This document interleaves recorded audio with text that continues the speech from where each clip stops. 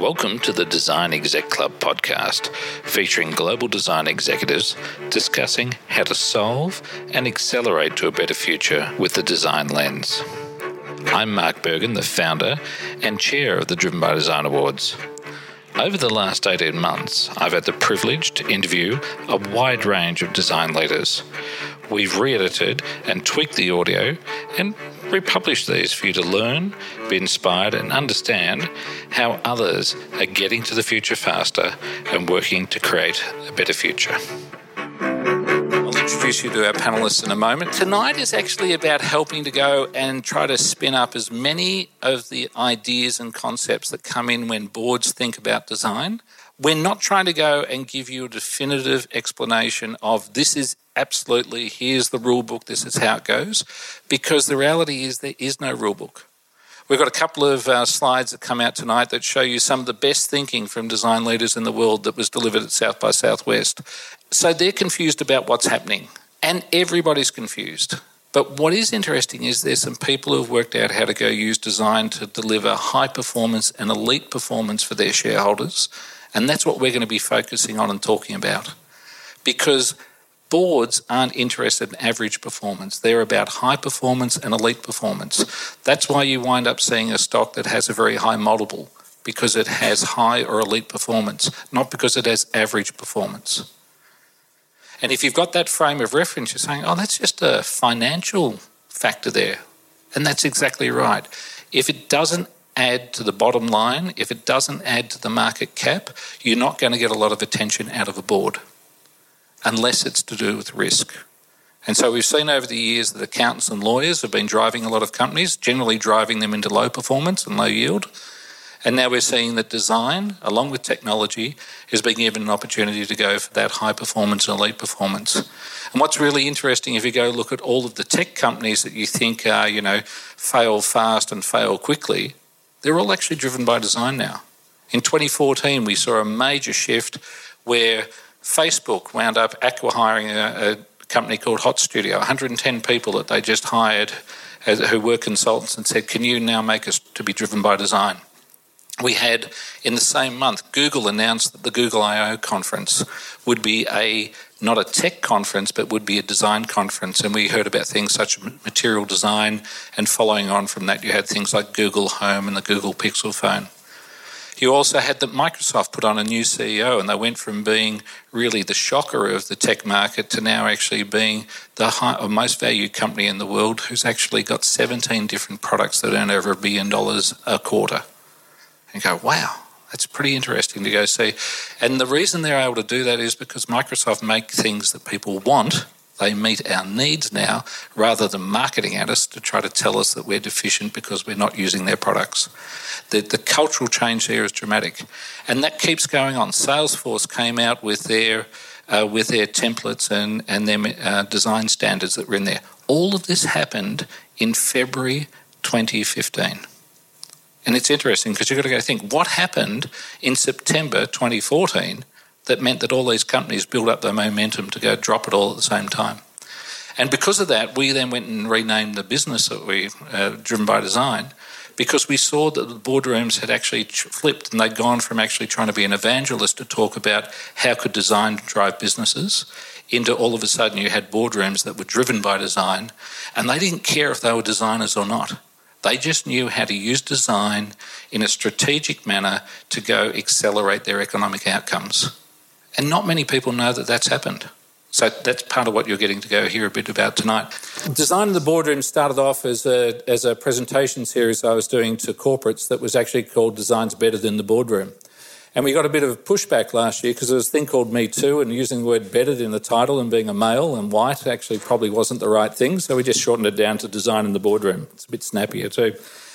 And the focus is, how do we go talk about culture? How do we talk about strategy? How do we also talk about design craft? Who's actually got a degree in design craft that you've gone to university and you're a degree designer? Yeah. That used to be the scope of what design was. Now it's actually moved up, and we all know about the design thinking period that came around, the IDEO push that was there. But now it's actually gone into how do you get it that it's embedded in the boardroom, and that's now where the company starts to think, how do we make things that meet human needs rather than go and make marketing campaigns to go tell people that they're deficient and that their needs that they didn't know that they were deficient about will be answered by using our product.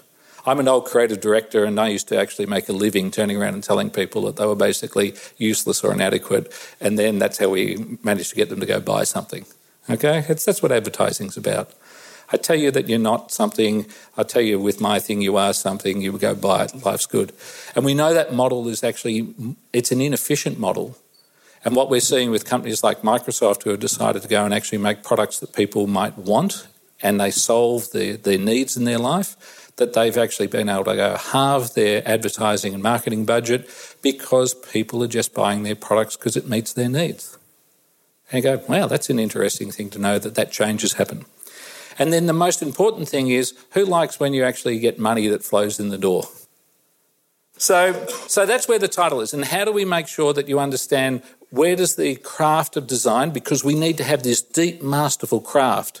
It's one thing that the board says we want this. If you don't have people who understand how to do design properly and do it with masterful execution, whether it be industrial design, whether it's communication design, it might be digital design. If we don't have people who have those deep skills, then we don't have anything.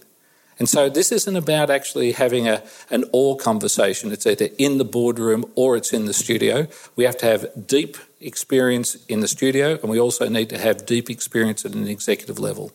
And when you get both of those things happening, we get great outcomes. So I introduced myself very briefly before. I founded Driven by Design around about 14 years ago. We're up to the 10th year of running the Melbourne Design Award, and now we also go run Melbourne, Sydney, Brisbane, Hong Kong, Berlin, Paris, London, New York, the Government Design Awards. We go to a global monthly design award, which happens, called the Now Awards.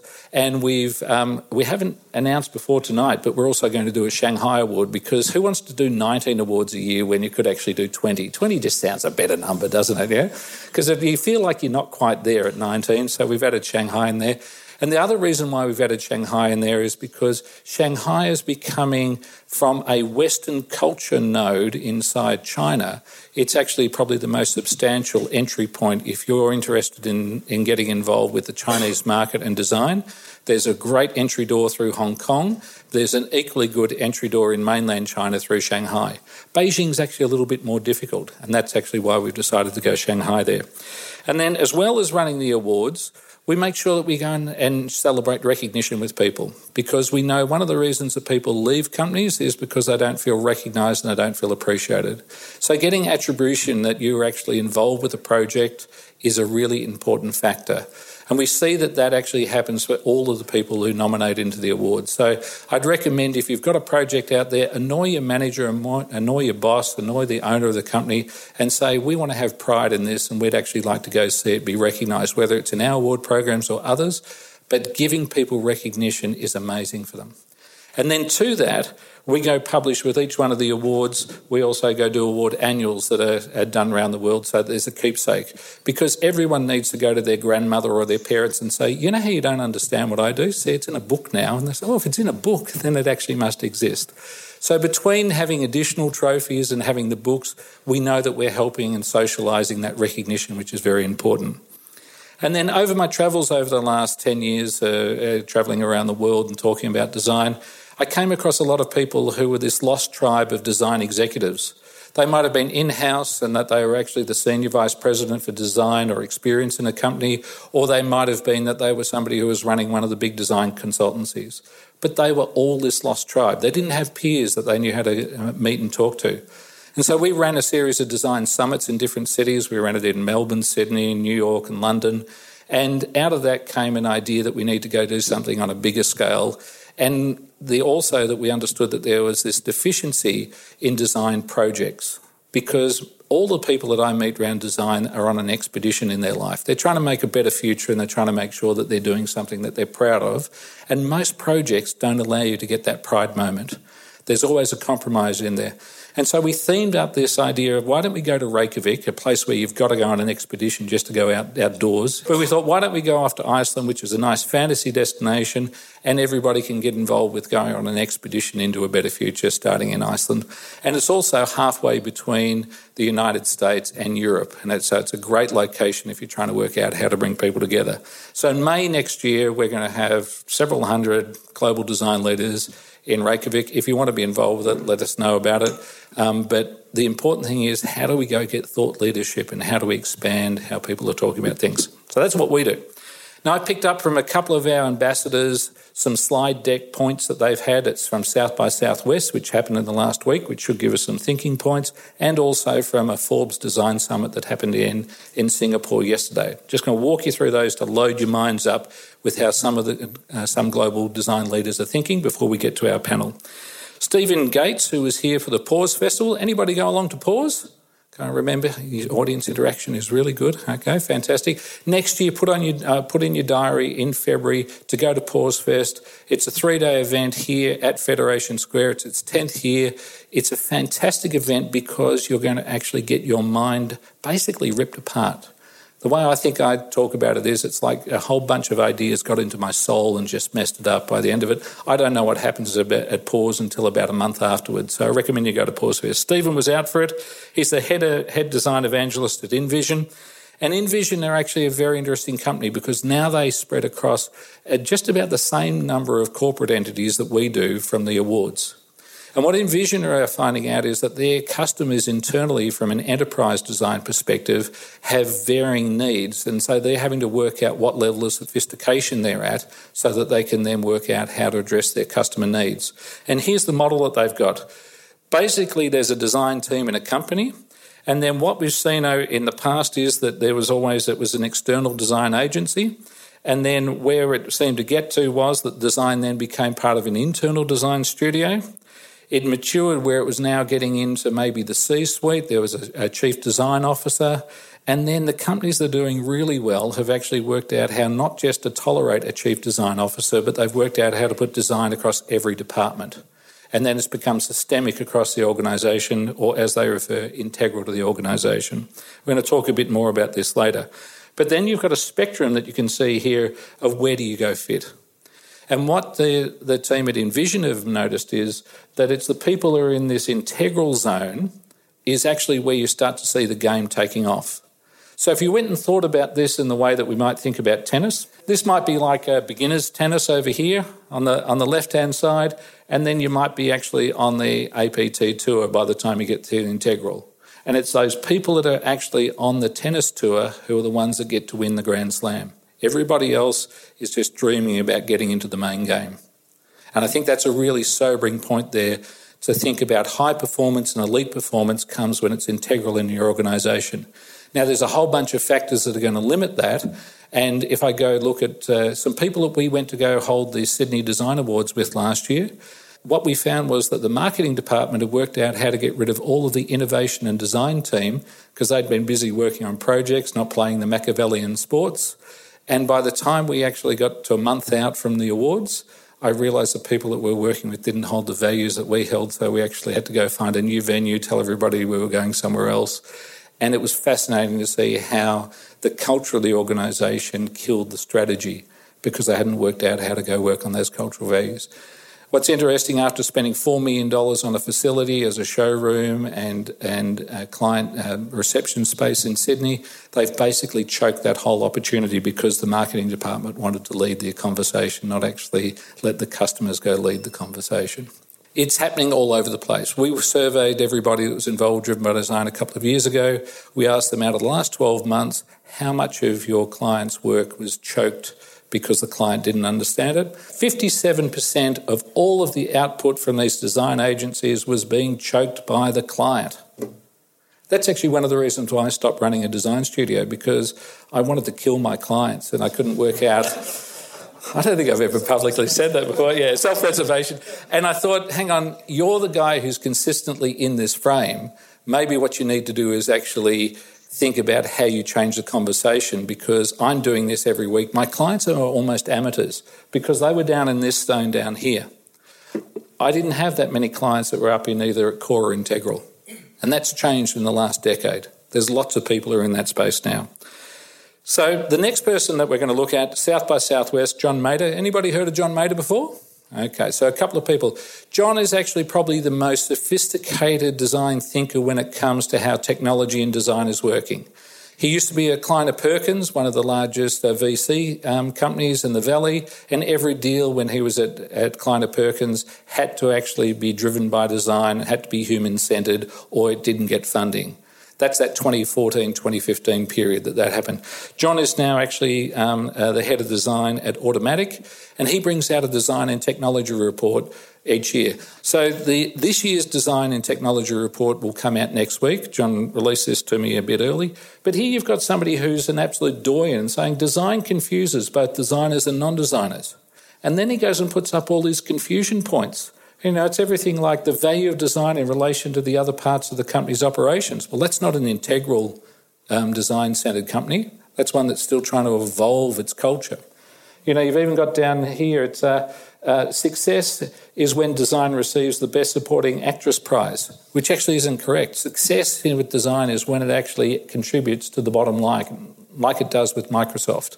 It doesn't matter how many awards people like Driven by Design had given Microsoft, if it wasn't actually improving their shareholder value and it wasn't delivering to their revenue, it's not worth anything. And I suppose that's one of the differences between advertising and design. Advertising was always a zero-sum game, whereas design actually has this multiplier factor that's in there.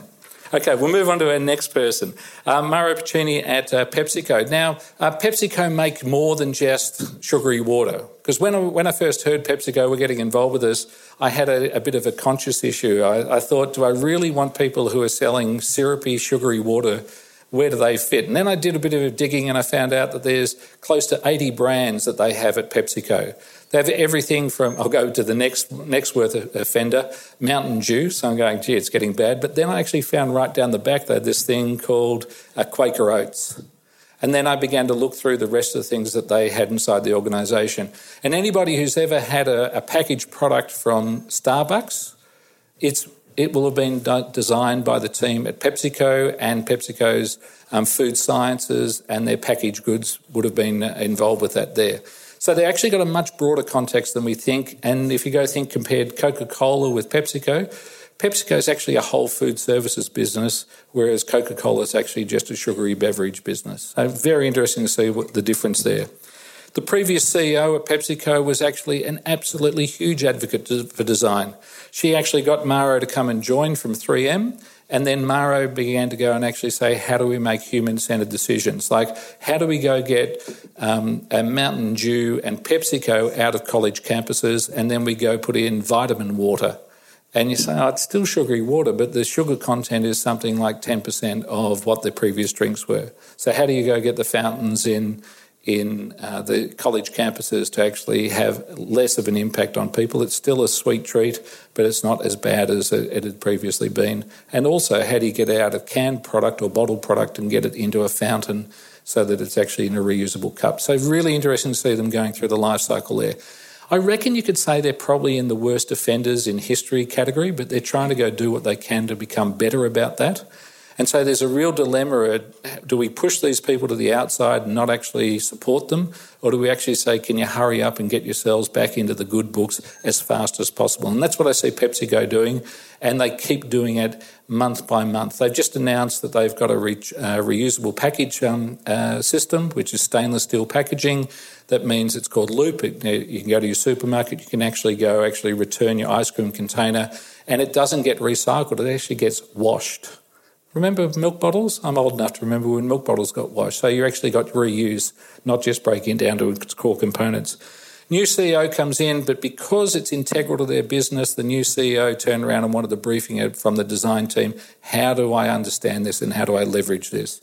And they've been able to go get great results, and it looks like they're going to continue. Keep moving along here. We've got McKinsey came out with a report, a design index last year. And the key thing was that they said design is more than a feeling. It's a CEO level priority for growth and long-term performance. And then obviously, if it's McKinsey and they think it's design, they've got to do a black chart. But most importantly here, if you go look at their revenue, you're looking at the difference between a 3 to 6% growth if you're one of those average performance companies. But if you're in the elite performance, you're up at 10%. You're doubling the growth of the revenue there. And importantly for shareholders, that you're doubling the return that's taking place for the shareholders. This is empirical evidence that the market is performing better because companies have actually got design at their core. When you've got companies like McKinsey, PwC, Deloitte, Accenture, that they've all gone into acquiring the best design studios around, design is mainstream in how boardrooms are thinking. The interesting thing is it's not going to be the craft-based designers that are going to be in the boardrooms. Some people might have graduated through it, but there's going to be other people talking about design, and it has a different nature. Because Kirsten's going to tell us a story later on which is actually about the nature of having a conversation with the board if you're coming from a studio perspective rather than coming from a boardroom perspective. And we'll share that with you in a moment. We've also got here that an Australian here, Rod Farmer, who's out of Sydney, the leader of McKinsey Design. This was a conference in Singapore yesterday, and Rod shared with me that he actually had that to build the capabilities and to enable organisations to design at a larger extent in a uniform and sustainable way. You can tell he's not a copywriter, but I think what he's trying to say there is how do we scale this design capacity in organisations? And that's a really interesting thing, because if we just wanted to be in the design department, you're never going to have the type of clout that you've got if you've made systemic changes across the organisation.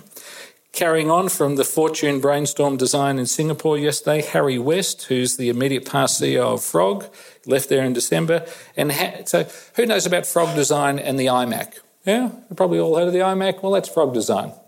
And then if you're Harry and you've gone through your entire career and you wind up making this last little sentence, we need some of that D stuff, you'll do. And you're one of the biggest design firms in the world and boards are treating you with you'll do.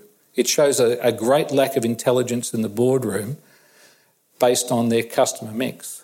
Now, I know Harry very well, and I know some of their customers at Frog were in that elite, integrated, integral to the business phase. Most of them were just down in, you're an external supplier who's making it look pretty for us. So we've got to actually work out who we're talking about when we're talking about design. Elite performance and high performance is what we all should be striving for, not average or below average performance. And then lastly here, this is my little bit about how do we actually frame the future? It's what we do now that's going to make a difference. And as somebody who had a bike accident a couple of weeks ago, I could live by that. It's how you approach what's ahead of you. It's no point looking at what's behind. And then are we going to make a difference, and are we going to make a difference in the next quarter? Or are we going to actually expand our thinking there and try to go make a difference over a longitudinal period of time, which I think is actually in multiple generations? What I refer to as the grandchildren's grandchildren, which is 5 generations. And if you're in lower socioeconomic groups, that's 100 years. If you're in upper socioeconomic groups, that's 200 years. Isn't that fascinating? You go think between upper and lower socioeconomic groups, there's half or twice the breeding rates that's taking place. But by the time you've got through those 5 generations, everybody's married everybody. So the people that you thought were the new arrival immigrants have now married the people who thought they were the old establishment, because you can't stop that. Grandparents can't stop that. Remember, we're grandparents. You've had the fact that all of those social divides have gone. You've had a whole cultural mix that's taken place. But they're still your grandchildren's grandchildren. And if you're doing things which are biased and polarised by today's norms and status quo, you're going to damage your grandchildren's prosperity in the future. And it's that sort of longitudinal thinking that gets us to think about humanity-based solutions rather than just quarterly returns. So they're my provocations that I've got. I'm now going to go introduce you to the panel and we'll take it over from there. So first panel member that we've got here is Grant Davidson. Grant runs an organisation called Davidson Design. Took a long time to come up with that name, I think. No, actually, esoteric, yeah. They had to do it a whole weekend away to work that out. Davidson Design actually has a bunch of business units. But when I first met Grant, he was involved with doing a lot of beverage packaging for Foster's CUB when they used to be in this country and back at the turn of the millennium. These days they're involved with both large and small organisations, but what they do is that they work out how to have a boardroom conversation about leveraging design and branding to actually help the business to accelerate to their economic outcomes. Next to Grant is Kirsten Mann, and Kirsten is the Senior Vice President at Oracle's Construction Engineering Business Unit. How did I go? Did I get it right? Oh, okay. Kirsten will correct me in a moment. Okay, so it's this major unit. Kirsten's going to be telling us some stories that come from her experience at Census, at MYOB, at Aconex, that then got acquired by Oracle, and that also gives us an idea of how do you shift out of being an Australian company into a global organisation like Oracle, and what does that mean reporting to the board at that level there. Next to Kirsten is Roger Simpson. Roger's a doyen of the Melbourne design industry, but these days he's actually involved with an organisation called Design to Thrive. And Design to Thrive is working out how do you go take businesses at an entry point around the $3 to $5 million turnover and help them to get design integral to their organisation to actually accelerate their growth and outcomes. So, speakers, get your mics ready, because I'm going to get off the lectern here and come and join you. So, Kirsten, tell me a little bit about the correct title that you've got, because obviously you must have gone with Rod Farmer there to the same copywriting school. What is it? It's the Senior Vice President. We don't get to choose our titles. I'm Global Vice President of Product Experience for Oracle's Construction Engineering Global Business Unit. So it just rolls off the tongue. Thank you, everybody. That's the end of tonight. We've just got through that title. It probably matches the number of years I've been creating products that Experiences for. So I've been doing this for about 25 years. And the company I was working for, Aconex, which was a global company already, it was the world's largest SaaS platform for the building and construction industry. And we were acquired last year by Oracle for $1.6 billion. So the two founders who I reported into are now $90 million richer, but they haven't bought sports cars and dropped their wives. They're still living quite normal lives. Right. Which is great. They haven't gone through the full post-exit stage yet. No. So let's get out of that. By the way, anybody in the audience who had Oracle shares, had Aconex shares before Oracle got there? What were you doing? Okay. It was a good outcome. So Australian tech stocks are worthwhile looking at. Okay. There's another little one called Atlassian. Have you heard about them? Who bought Atlassian when it was cheap? Oh, okay. Yeah. Right. So there's this movement in Australia, and it's called the tech sector. Okay. It's really high performance. There's some risk in it, but it's something worth looking at, because what's interesting with the tech sector, the startup economy in Australia receives something like about $250 million of startup funding a year. The Melbourne Cup has over $1 billion waged on it every year. If you like gambling, why wouldn't you gamble on the tech sector? Because people who bought, the equivalent of cent shares inside Aconex and also Atlassian wound up with, $50, $100 shares at the end of it, and a much better dinner conversation than your horse lost last week. So I highly recommend you go do it. There's lots of opportunities out there. Obviously, all advice given is in general in nature, and we don't want to breach any laws here. Okay. Do you do tax advice as well? Now, actually, do we need to do a safe harbour slide for you? Okay. Yeah, normally the big thing is that the big difference was you're never allowed to commit to customers. And so every presentation you do has a safe harbour statement of anything you see presented here we will not be held accountable for. So it's kind of cool in some ways. But I think the big difference for us, being acquired by, and so Oracle are the fourth largest tech company in the world. Our company itself within Oracle is worth $5 billion. And we're part of another group that's worth collectively $60 billion. So it's a big organisation. There's 140,000 people. So I went from a company that had 850 to 140,000. Slightly different in terms of procedures, operations. What was really interesting was when we were acquired, we thought, where is this going to end up, right? With this Australian company and a couple of kind of crazy Australians kind of leading that. I was on the exec, and the exec was largely based in Australia. And what's really interesting is we did this song and pony dance and things, but also they kind of looked at our backgrounds and we had to kind of present what our vision was, where our strategies were, all the rest of it. And so Rob Philpott, who is the co-founder of AConnect, and myself have ended up running product and experience across the globe for Oracle, for our area. So it's quite unusual that we've been acquired and we've ended up running that area. So, and I'm not trying to go pick you up on what you don't know. I'm just trying to make sure we're expanding your understanding. Who understands the term product when you're talking about a tech company? People familiar with it? Okay. That's about one of the best responses I've had out of the room tonight. So that means just about everybody understands it. For those couple that don't, when you go talk about a tech product, something like Facebook, you'll talk about their messaging as a separate product to the Facebook wall, and then you have product managers that fit in there. And so that they actually refer to these digital products in the same way as you would a physical product. And what's interesting is the people who work in product who are making human-centered products don't think they're in design, because there's people who work as UX designers and UI designers who tell them that they're not in the design business. Now, that's crazy. The person who's signing your checks, the person who's in charge of you, you're telling them that they're not interested or invested in the thing that you're doing. Just think about that for a moment. I'm the only designer because I'm the one that's got a degree. If your manager wants to be driven by design, they're a designer. They might be a strategic designer, they might be a cultural designer, they might be if they don't think they're in design, they're probably not going to sponsor what you're doing. So if you go think of the unconscious bias that comes out of turning around and saying, oh, but you're in product and the people below you are designers, we've got a really interesting stack problem that you've got the board wanting to design to be integral to the business, but now you're getting people dividing up where design sits in the organisation. Still need the masterful design, but we need it all the way up the management chain. So, Kirsten, tell me a bit of a story about when you were at MYOB and you went to the board and you were about to go ask them to go fund a project for you. You went in there with a slide deck. You were all pretty happy, weren't you?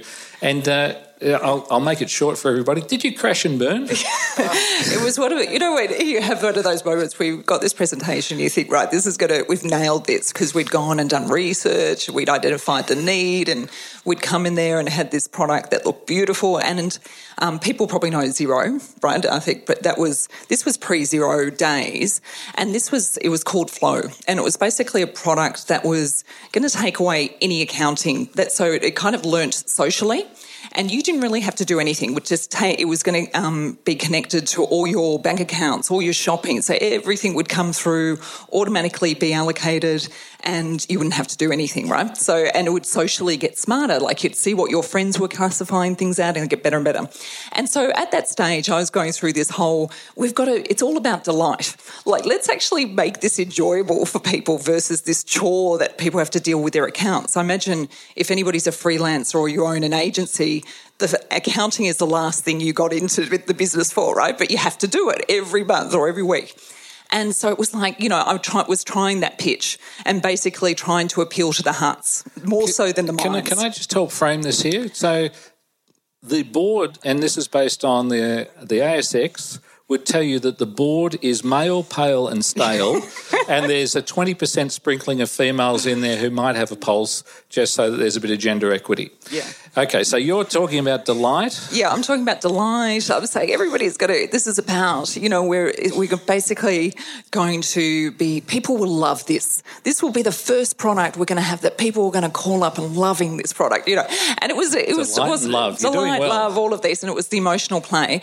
And I delivered this thing, and then there was just this blank, blink, blink kind of thing, and I was just like, oh, that went down well. How was it imagining or seeing before you your last 10 minutes as in a senior role? And it was just like, okay, so you're thinking on the fly and thinking, okay, none of that resonated whatsoever. And I said, you know what? It's going to get a return within 6 months of us actually funding this, and it's going to be double to what we're actually producing in these product categories. And suddenly it was like, oh, okay, tell us more about that. So the delight, none of that they couldn't give a rat's ass. It was basically, how are we going to return on this product? Now, the interesting thing for me was, as designers and the whole empathy aspect and everything, we want to connect with people and we want to create these products that people love and it supports their lives.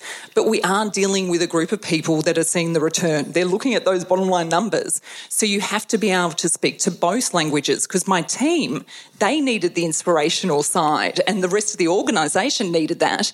But the people approving this needed to know that the numbers were sound and what we were delivering on would actually give them more on their bottom line. And interestingly, Rod Farmer went at the Forbes event in Singapore was saying, until we can go get measurable metrics that actually come out in the financial figures, we're not going to be really able to judge the impact of this.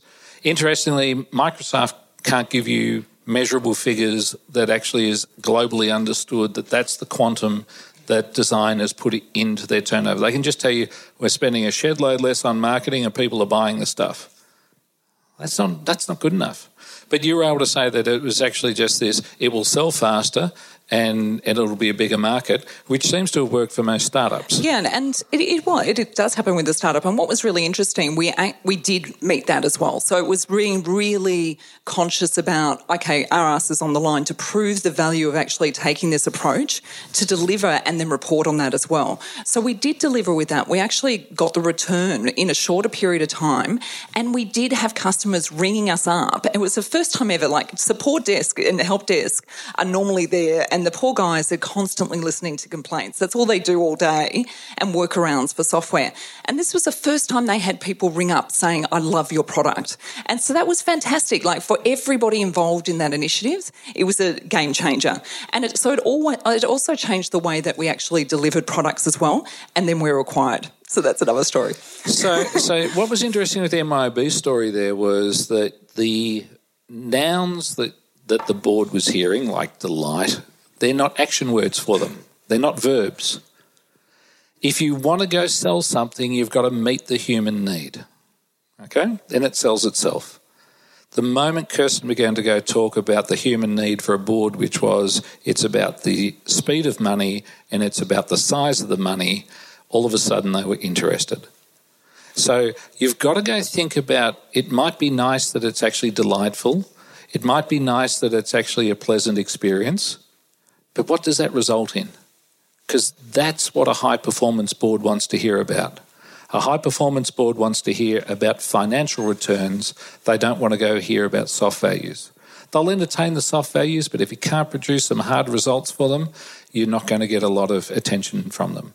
So I think that's, some of the important things that you can get out of tonight is that you're understanding, I'm speaking to a different type of beast. They're still humans, almost, but they're different types of humans and they've got different needs.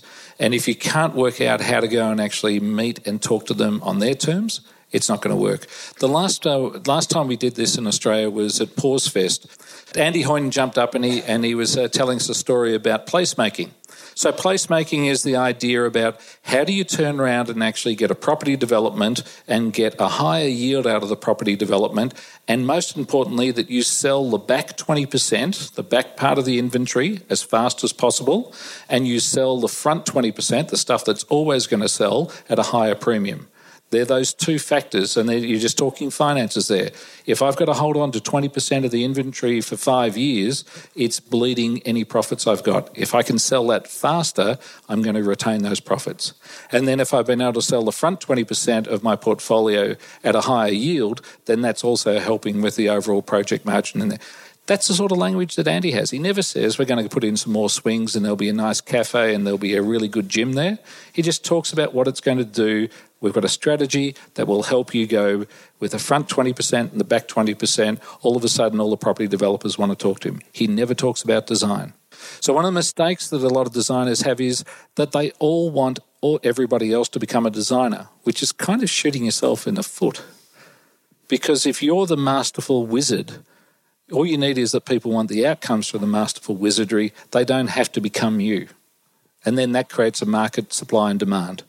The last thing you want is that everybody knows the wizard's trick, because now you're out of business because you've lost your IP. Grant, let's go across to you. So tell me a bit more about the portfolio that you've got.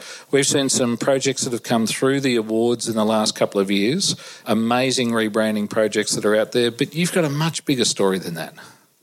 So the business started 28 years ago. We built the business. We have 3 focused areas: FMCG, corporate and retail, and each of those are specialist teams. And over the years, I think our stats worked with about 300 to 400 companies. We've worked with 16 of the world's top 100 brands, 9 of Australia's top 50 retailers, and I think it's 20 of Australia's top 50 ASX corporations. So we've worked at a pretty broad level. So you got a huge amount of board experience there on having to work out how to satisfy what they commission you to go do and probably exceed their expectations.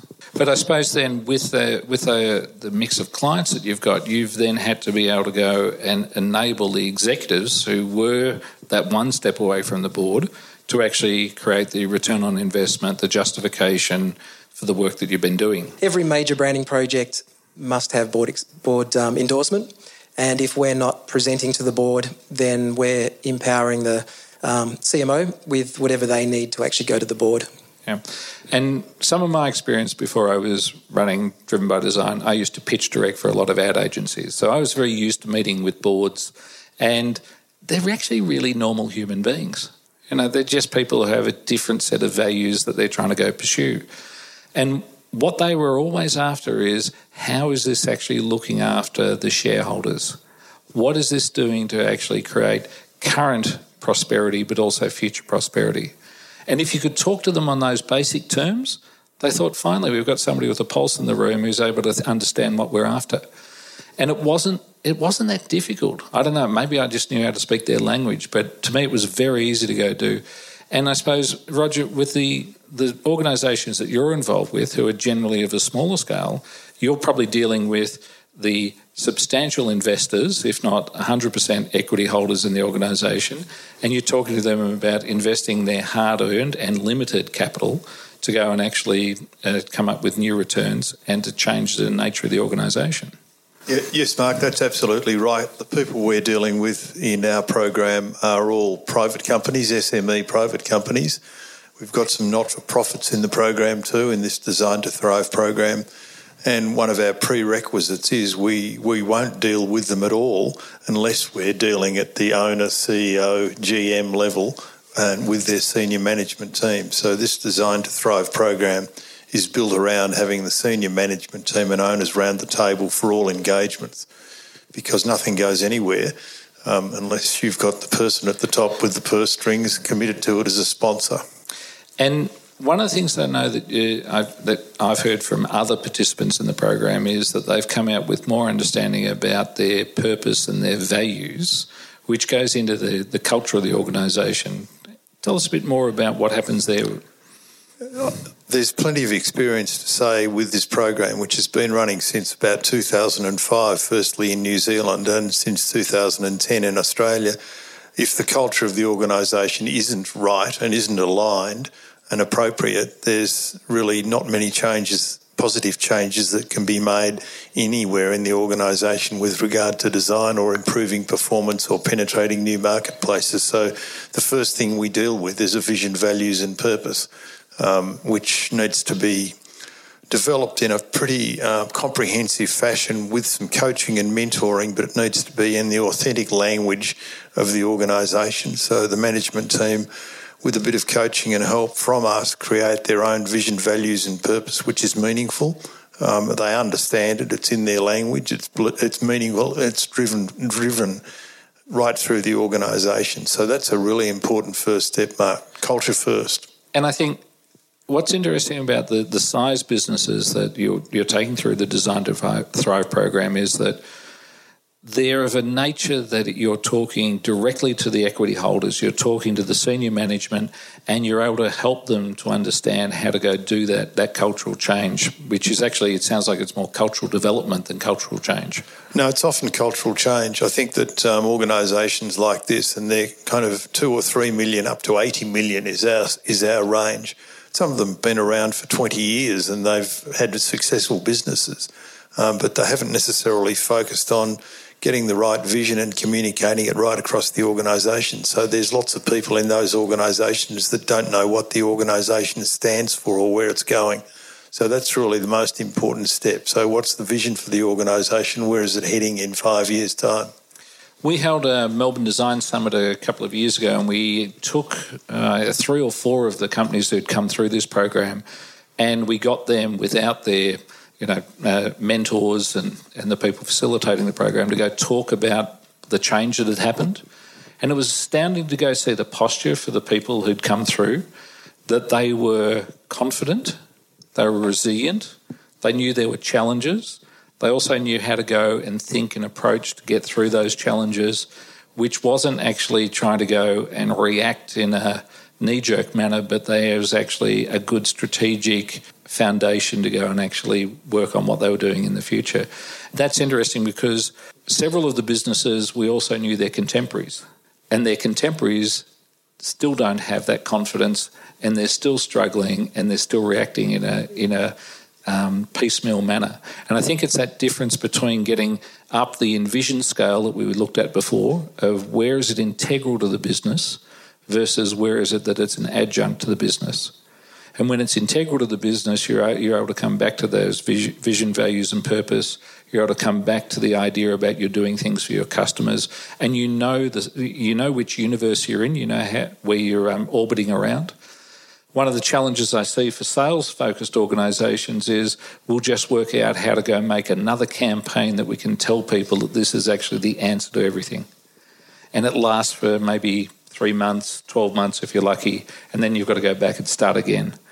These organisations I've seen that's come through Design to Thrive and the program before that have got a resilient platform because it's integral to their business. And that's one of the reasons I asked Roger to join us today, is because I'm sure for some of you there's actually an opportunity to say, well, how do you get involved with this? How do you actually bring this into the business, or for some of your clients? Because the more resilient people are, the more likely they're going to be good clients for you, or if you're running the design studio for them, that it's actually going to be a smoother ride. Otherwise, it's pretty chaotic.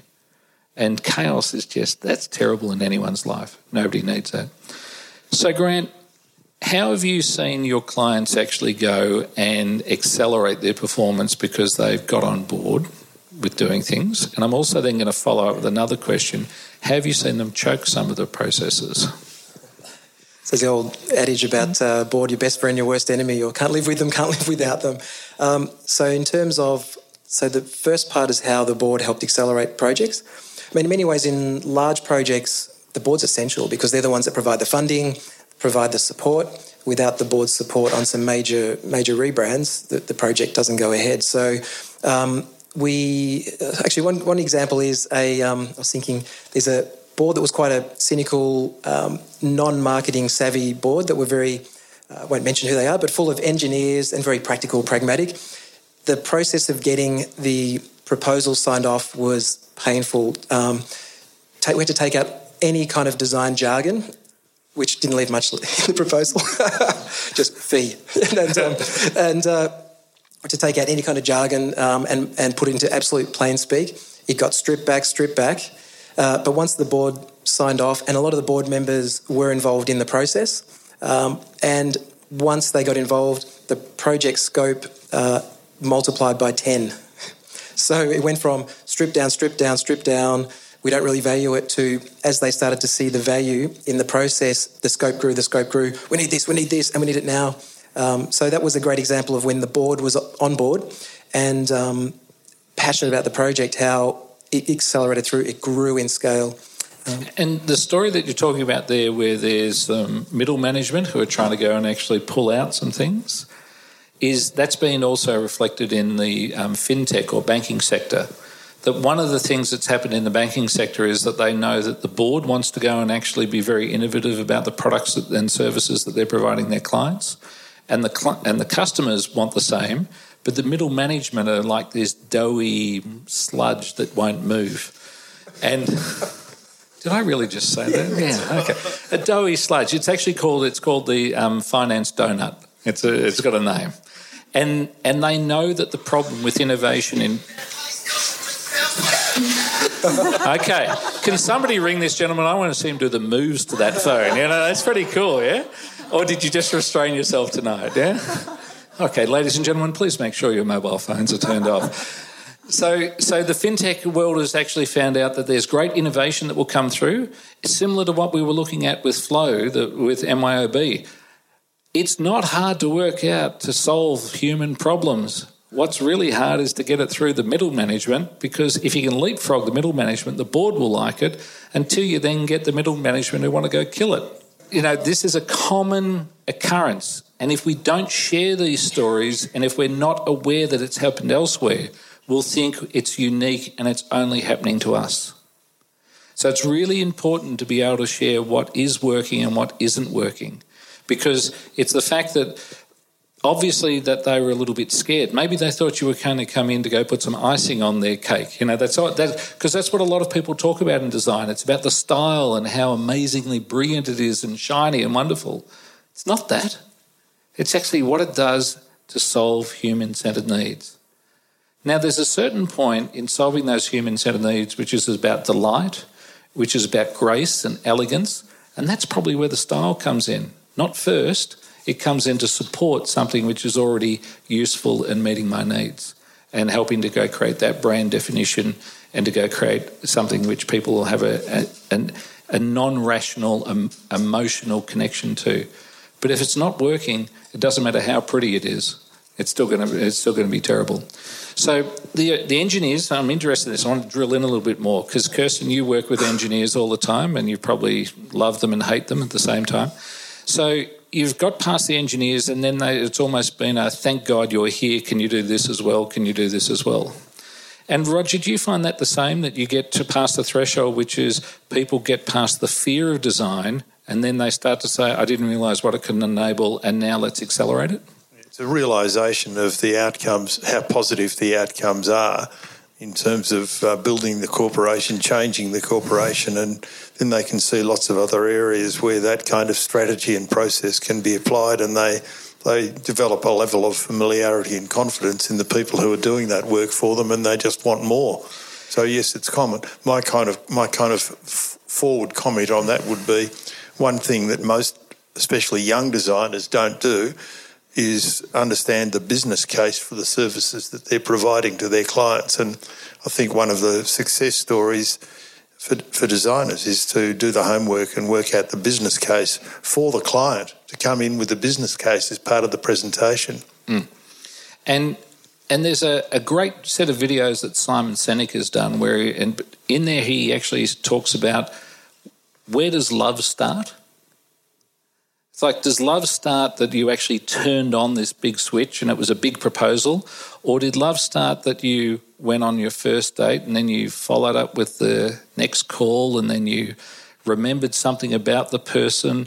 And he goes through and he actually explains that love starting is actually a whole range of layers. And I think if we're trying to go and understand how to get that middle management and to get the senior management to love the benefit that design brings, it's actually that they're being introduced to it layer by layer, and eventually they'll turn around and become like Grant had, where they're becoming the greatest advocates, almost probably saturating the capacity to do the projects because they're doing so much change. But all of a sudden you get to this point where it's understood.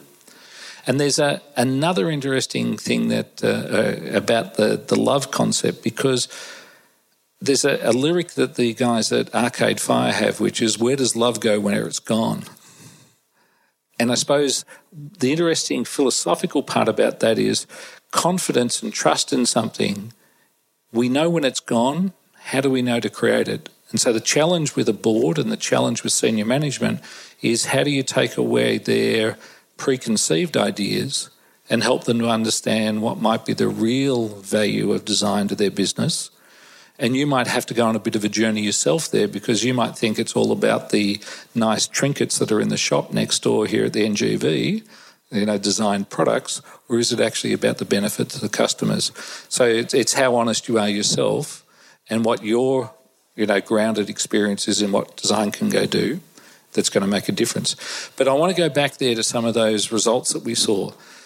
If you go into a boardroom and you start saying that you're going to deliver twice the speed of money or twice the yield of money, Kirsten, have you got attention from the board? You've got attention from the board. Okay. Yeah. If you turn around and you say it's delightful, you've learnt this lesson, haven't you? You don't get their attention, do you? No, and I think the other big thing was also taking on the role of educator in some ways for the board as well about design, because it's not, so we never win by talking about design, right? We never say, hey, because everybody's a designer. I always say everybody's a designer, just like everybody's a writer, just different people can do it better, right? Everybody thinks they're a designer or everybody thinks they're a writer, and it's just different degrees. But in reality, what people actually want to really hear about is what is the customers, like what are the customer needs, and how, and have you identified the outcomes that you'll know when you've delivered to those customer needs. So we really focus our conversation around that. And what I think, if I looked at my experience with boards, it's been around getting them to help an insight into the customer for the, because ultimately, as Mark said, their role is delivering shareholder value, and we do that by delivering to our customers, right? So really, when I think about the relationships I've formed with boards, it's always, they want to understand the customer, and as designers and things, that's really where we can help that understanding, and also linking that to the outcomes that we'll know will deliver those needs. They're the two things that we've really been able to articulate, string together, show visually, all of those things, and it's what people get excited about, because everybody wants to think about the customer ultimately if you help them. And that's where you start to get to, if you're thinking about the customer, you're getting into customer lifetime value. Mm-hmm. That is the golden metric for a board. If somebody's trying to go and actually value an organisation, you want to know what the customer lifetime value of your customer base is. And they're not people I think as just designers, we can become... So now I'm getting wheeled into other boards by those board members. So they say, can you come and talk to this board, right? So you get wheeled in. And they're saying, can you talk about how you get an organisation to be customer-centric? So everybody's kind of jumped onto this customer centricity, and we've heard about, service design and customer experience and all the rest of it. But that is really the thing. Everybody wants to understand, how do we become customer centric? And I think by giving people the language and explaining how it can work, people start to, exactly to the earlier points there, when people kind of understand something, they start to feel empowered, and they start to have a shared language, and they start to push your cause as well. So it's really about, how do you demystify, and Grant, it was really interesting about you stripping out the language. What happened there is people actually understood the pitch, it sounds like, in the end, because we removed all the jargon. So I think that's really important. How does the design community walk away from the bullshit that half the time we create with this language and, hey, these artefacts, and really put this in terms that people can understand and embrace and share with us, versus we're this special group over here? And that was really the interesting thing with the Envision thing. I kind of make a comment. I think it's a really important thing for designers to consider, and that is it's a waste of time for the board if you're going in talking about anything that could be aesthetics. That's the last thing you want to talk about as a designer when you're making a bid to a board, presenting a proposal, or in fact presenting a stage of a project to a board. You just don't talk about aesthetics, because if you have 10 people around the table and you have an argument about the aesthetics of everything, there'll be 10 different opinions. So it's just not worth doing that. You've actually got to mount the argument on a whole lot of other parameters. I remember when we were running my previous company, Thinking, and we were doing websites during the .com boom, and we'd meet clients and they'd start to talk about the colour of the buttons. We knew it was an account that was ready to resign from. Because if the client was so lost in what the pursuit was about the colour of the buttons, we had somebody who was right at the beginning of the scale, or we had a lot of therapy that we had to go take them through. And there were so many opportunities out in the market that I think we were professional dumpers of clients rather than gainers of clients, because there was new business everywhere. And as soon as people began to speak about the colour of the buttons, it was like, get the hell out of here, because they're actually talking about aesthetics. They're not talking about the interaction. They're not talking about the customer benefit. They're not talking about, are we being useful? It's, are we being pretty? And pretty doesn't serve much. Now, at the same time, you did have to get the colours right, but when that was their first order thought, you're going, maybe that's actually as far as the depth goes in this conversation. I want to do something with the audience here. I want to go and actually do a little bit of time with you guys, and then we're going to come back to the panel to try and wrap some things up here. So We've thrown up some provocations. We've told you some stories that we've got. Surely there's some questions. There's somebody in the middle there.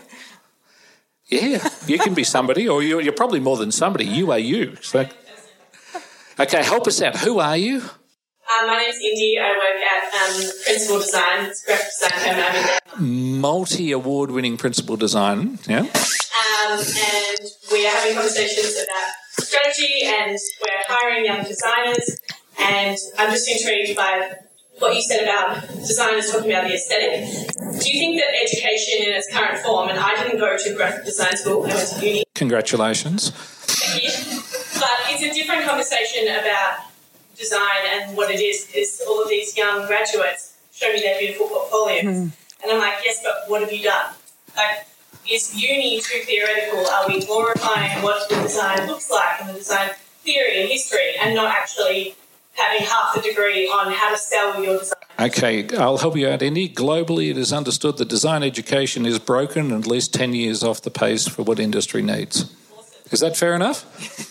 It has always been so. I go back to being a design student in the late 1960s, so it's a fair track of time. I've been a professor of design at Swinburne University along the way, and there's far too much discussion about the look and appearance and not enough about the outcomes, and there's a very poor concentration in design education globally about trying to discover what's going on in the mind of the end user of the product or the brand or the website or whatever it is you're designing, what's going on in the mind of the end user, and what's going to work for them and what isn't going to work for them. And that's the start where designers should be coming from, back to, from the consumer, the end user, backwards, and that is not taught at design schools particularly well.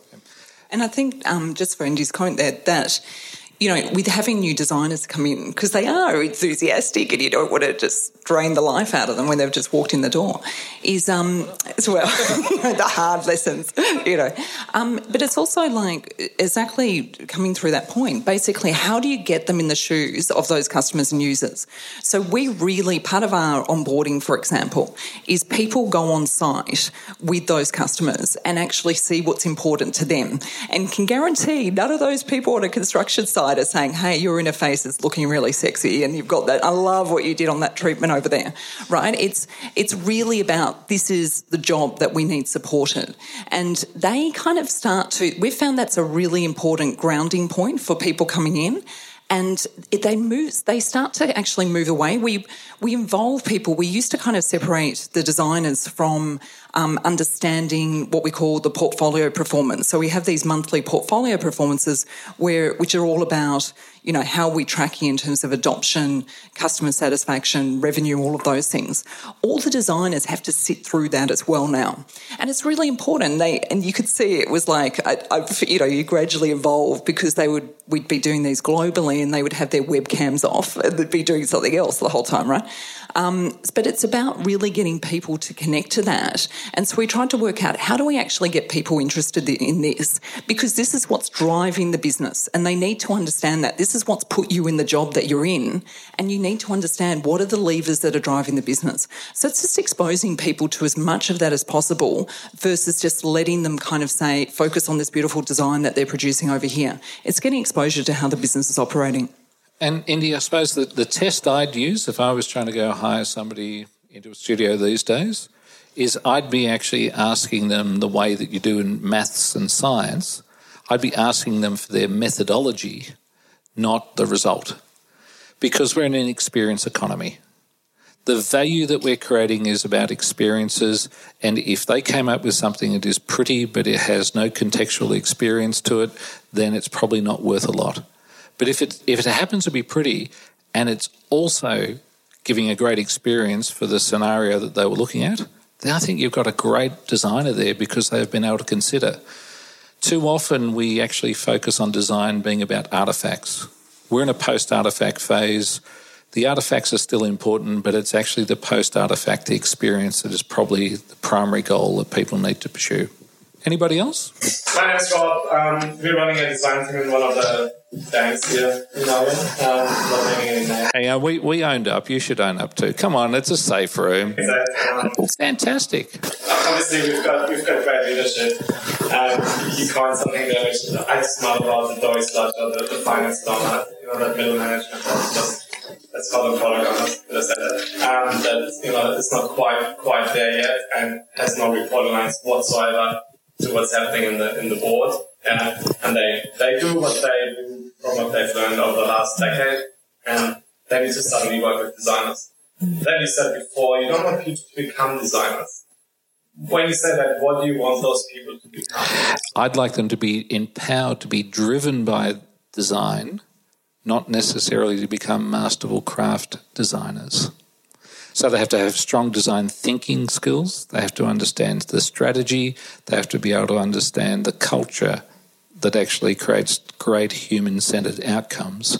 But they don't need to actually become proficient as a craft-based designer to create that. And, imagine the music industry if everybody was a musician and nobody actually listened. Yeah? Design's the same. Be a fantastic muso designer and then have a great audience that appreciates what you do. And the audience says, give me more, excite me with new things. So there's a whole value stack. Was that the question in that? Well, I was interested in the question. So was it how do you address the sludge, or what was the question there? That is a theoretical. It's not an ANZ. Not anywhere, I suppose. Was that the question? See where you take it. There was no direct question. I just wanted to kind of combine those two statements. But if I had to frame it as a question, is there's something we want to do with those people, and then we want empathetic to design. They need to understand the value. They need to have a design mindset. But how do we get that sludge there? So I'm going to give you a little story about Camper. Does everyone know Camper Shoes, the Spanish shoe company? In every meeting they have, there's a spare chair, just like this one here. And that's for the person who's not present, the customer. And that chair gets as much of a vote in every decision as the rest of the group. So there's simple techniques that you can do to remind people that you're a customer-centred organisation. One could be to have an empty chair, and when everyone says, why is there an empty chair? That's the customer. Okay, we know these techniques, and there's really good facilitators out there that also understand those. What you want are people who actually understand at their core that you're there for your customers, because business is really simple. Investors put money into an entity. The entity does something which attracts dollars from customers, and if it's an efficient entity, little dollars are consumed and big dollars go back to the investors. Okay, it's not that hard an equation. So you've got to be focusing on the customers, and the less friction that there is for your customer to go do business with you, the more dollars that go back to the investors. The less friction that there is in their complaints, the more money that's available. So there's lots of ways to have a conversation about delightful experiences for customers that end up in economic outcomes. I think what's happened is we've talked about them in delight without understanding that they're tied to economic outcomes. I also think with that area that can be quite resistant to change or embrace, like if somebody's bought an agency and whatever it is, and they're just resisting changing basically and want to be in the old way, it's people always like to look good is the bottom line, right? So if you can either make them look better, typically they'll be open to that if they see that end goal. But the other thing too is it's also where you're going to focus your energy, because you've only got so much energy to go around. So typically what I'll do, and I have worked is in a number of large organisations taking that mission on. How do you actually re-educate right up to the top? And it's by showing the examples, right? So if you can find the people who are willing to change, who are willing to embrace and take that journey, work with them first, get the example, then other people will start to usually, they want to keep up with the Joneses or the Me Too movement in a different way, and basically say, okay, I want to be that as well. I want some of that as well. So find those people who are who are going to be your advocates or change agents. Work with those first, get the example on the table, and then go. But I think there's a lot of people you will never change initially, so you don't focus on them first because it will just drain your energy. Anybody else? Oh, come on. We've given you an hour of quality stuff and there's no questions? Come on, please. Ashton from Quadna Valley, it's a PR agency. Just on the, I guess, like, what advice would you have to be able to change an organisation from seeing design as an external resource all the way through to being integral?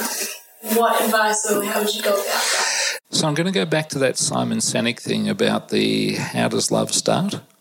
It doesn't start because you went out to an expensive dinner. It doesn't start because you went to the favourite musical it's something that happens in incremental stages. And it's really hard to fall in love with somebody who doesn't want to fall in love with you. But there's a really interesting thing there, right? I was at Census, and they'd built their new building down at QV, right? And so I don't know how many people have seen that, but what was really interesting was they did that building based on full-time people on the payroll. Now, half their people were contractors, and so when everybody went to move into this new building, it was like, we haven't got enough seats for everybody because half the people were contractors. Now, half those people were the external designers. So they had this whole thing of UXs and things that they were hiring externally. They'd bring them in for projects. And then what was happening was this massive IP drain. So when I came into them, they'd had a series of projects on the go, and and they'd lost those people because they'd been contractors and had moved on. And so it was also showing those examples and saying, you're just basically bleeding IP here. We need to build up the capability internally. If you really want to own and sustain this growth that you keep on talking about, it's got to come from within. And so in some ways, agencies probably didn't like me because suddenly we weren't opening the door to every agency knocking at Census. But we built up a team then. By the time I was there originally on a secondment for maternity, and I'd been gone there while I was at MYB still. And so I was there for 18 months. And in that time, we went from they had one designer full-time to 28 full-time people on the payroll. And that was purely by building that example, showing how that IP could start to be shared across with other products, other areas, and constantly talking about the stories and sharing that with the senior executive stakeholders. So it was really a key thing for them. And they basically went on that journey where they actually stopped. They still kind of had agency doing the shitty work, and basically the internal people all came and started doing the really interesting work, which was where we wanted to get to. So it's really key about showing IP going out the door if they're just going on agencies. So probably agencies here won't like me. No, actually, so I think because I'm going to tell another story there from Australia Post. Greg Sutherland, who was on one of our panels a little while ago, their Chief Innovation Officer, Greg said to me, if I get another agency that comes in and tells me the creation story of design, I've got 200 of them out the back. We know more about design than they do, and we'd like them to actually augment our team, not start our team. So I suppose it's actually working out where are people on the journey, and if they're needing the creation story, I'd probably go hunting somewhere else. If they're further along that journey and that they're actually beginning to think about having some design capacity internally and they're moving into the core, I'd be trying to go pick mid to the top of those 4 stages there, not the bottom, and because it's going to be better hunting. Roger, you breed into companies. I think it's about linking the stories for people too, isn't it? Like when people are using multiple agencies and things, everything is kind of siloed, discrete pieces of work. If you're internal and you can pull those stories together, that's really key for an organisation to start to understand that having these people who will share this understanding is going to be our key. And I think that's where people kind of just stay in that, I'll get the best idea from this group. You probably go through that a lot, I think, from what you would see. I think that organisations like the one I think you're describing without naming, organisations need to be questioned about what their aspiration is. What's their real vision? And we would say, based on my previous design experience over a long period of time and now in the Design to Thrive program, for businesses that are Victorian, which is Design to Thrive, you have to actually have a mindset that says you want to have the best product, service or experience, not just in south of the Yarra or in metropolitan Melbourne or even in Victoria or even in Australia. You have to aim to have the best one of those in the world.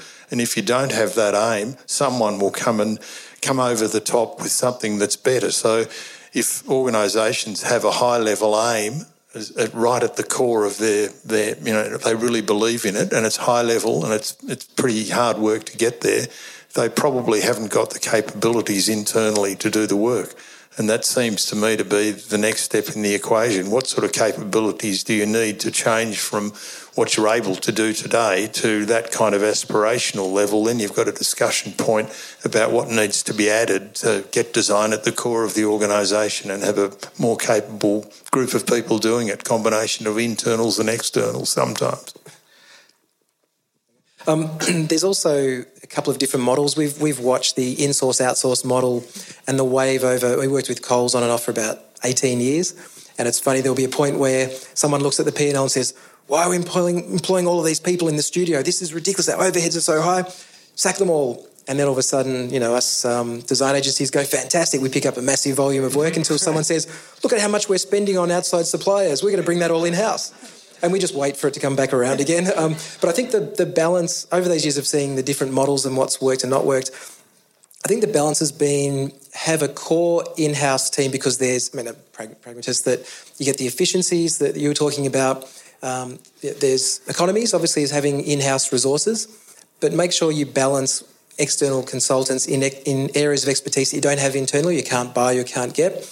And get a balance that complements the two. I think working across large companies, almost every company we work with on a major rebrand has an in-house design department. So it's about, how do we work with them to complement that? So generally what happens is the rollout you don't get anymore. that's gone, but you do the front end, strategy and thinking and plan, and then in-house can do the rollout. And in the follow-up EDM that we do with links and slides, I'm going to put a clip in there which is Arcade Fire and this external consultant called David Bowie, and they're collaborating on their song Wake Up. And if you know the song by Arcade Fire and you go see the magic that Bowie puts into it, there's always collaboration benefits that come out. So I think it's that thing about working out where you are in the journey, working out how do you build up the internal capacity? How do you inspire people? But collaborations with external experts is still fantastic. And if you thought you had the only minds inside the house, you're probably being a little bit foolish there. And if this room was full of more board members, I'd be telling everybody, do you realise all of the good designers are going to start working somewhere else?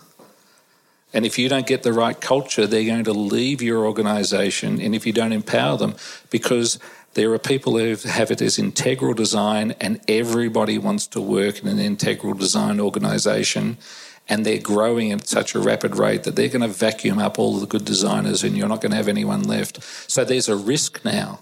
So it's a matter of, are you going and talking about what it does from a financial return or what it does from an opportunity risk perspective, and they're different conversations based on the context of the group. Gentleman with his hand up here. Oh, it's Nick. Hello, Nick. Nick Esser used to be involved with this. G'day, Nick. Full disclosure, used to work with Mark. But how's the therapy? Expensive. I'm now working in the public sector, working for a gov agency.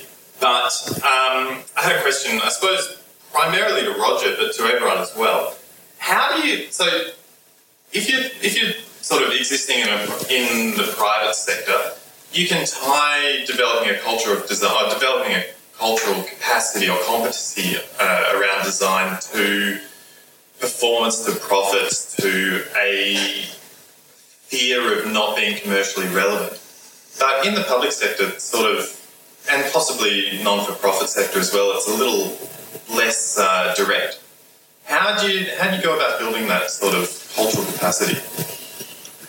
I'll start with the not-for-profit. I think one of the interesting learnings that we've had from the not-for-profit sector, and that's been really, I think, the first not-for-profit we worked with in the previous program was Bapcare, which is a massive organisation, and we have 5 or 6 in this current program.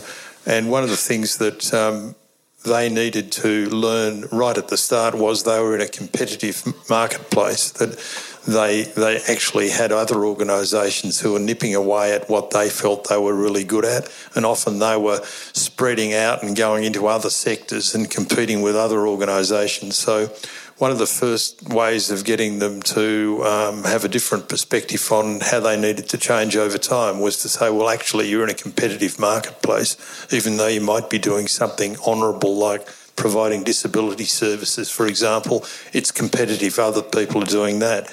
Government departments probably spend a bit of time competing with each other too. And I think that the competition side isn't so immediately obvious inside government departments, but I think getting everyone to embrace the culture of giving the best outcomes, because all government departments have customers, taxpayers and other people that they're trying to work for. So you can start that discussion around what's going on in the heads of the people that you're trying to support, that you've got a charter to support. What are you doing for them? How would they like it to be delivered to them by you? So going back to them and starting and coming backwards, I think there's lots of opportunities to get them to embrace design as a core. Yeah, I think people change based on two things, right? Like fear is one of them. So competition fits really nicely in there. But also that they see something better. They're aspirational in the sense I want something better. And I'm on a board of a non-for-profit, and it was dealing in the disabilities and age space. And what was really interesting there on coming into that, exactly to what Roger's saying, there was this perception that we are untouchable. We've got this huge, and they're large, really good returns, all the rest of it. But for me, it was getting them to realise that, how many people here know jobs to be done theory? Yep. And really getting them to understand that the job you're doing can easily be done by somebody else. And these are the alternative solutions that aren't just mirrors of you. It's coming from a completely different angle than what you haven't even thought about before. And starting those kind of conversations and focusing on these are your other actual competitors that you're not really thinking about, you start the fear. And they're thinking, oh, hold on, we could maybe be disrupted here. So I noticed that was an angle that really worked. The aspirational one was their data. I said, you have amazing data here that could be providing insights back to industry to help people with disabilities and age. You're not using that effectively. So it was the opportunity aspect there that appealed to them as well. What have they done? They've gone and hired data scientists and created a data team. This is in a non-for-profit. And also focused now on a customer experience team that are identifying, making sure that they're creating experiences that are supporting people appropriately. So that's happened in it's been 2 years, but seeing that change has been really rewarding and was playing on fear and opportunity. In doing a wrapping up here, hopefully we've taken you through to understand that the board have a different language set. They've got a different value set. It's actually mandated that they have that value set, which is about return for shareholders. They want what you can deliver for them. They just don't need it explained in the way you'd explain it to your colleagues. That's the simple summary that I can go give. If you're coming from the board perspective, hurry up and get yourself into that integral design perspective, because your competition are already on that path. And your competition may not be the people that you initially thought that they were. We've seen a whole range of disruptors. There's those lovely quotes, the people who are the biggest people in hotels don't own any hotel rooms. The people who are the biggest in cars don't own any cars. That's happening all over the place. But if you own the customer delight, if you own a positive experience and you're servicing your customer's need, then you've got resilience. If all you've been doing is running marketing campaigns which are based on price or a new feature, you've got a really short-term proposition to your customers, and that the idea to churn or change is very high. So you've got to work out how to go get something deeper with them, and experience is the goal.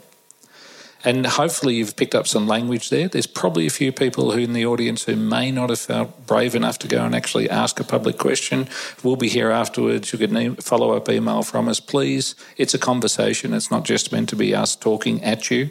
We want to hear what you're thinking. Hopefully you join us on your expedition as you're working to a better future. So thank you very much, and thank you to our panellists.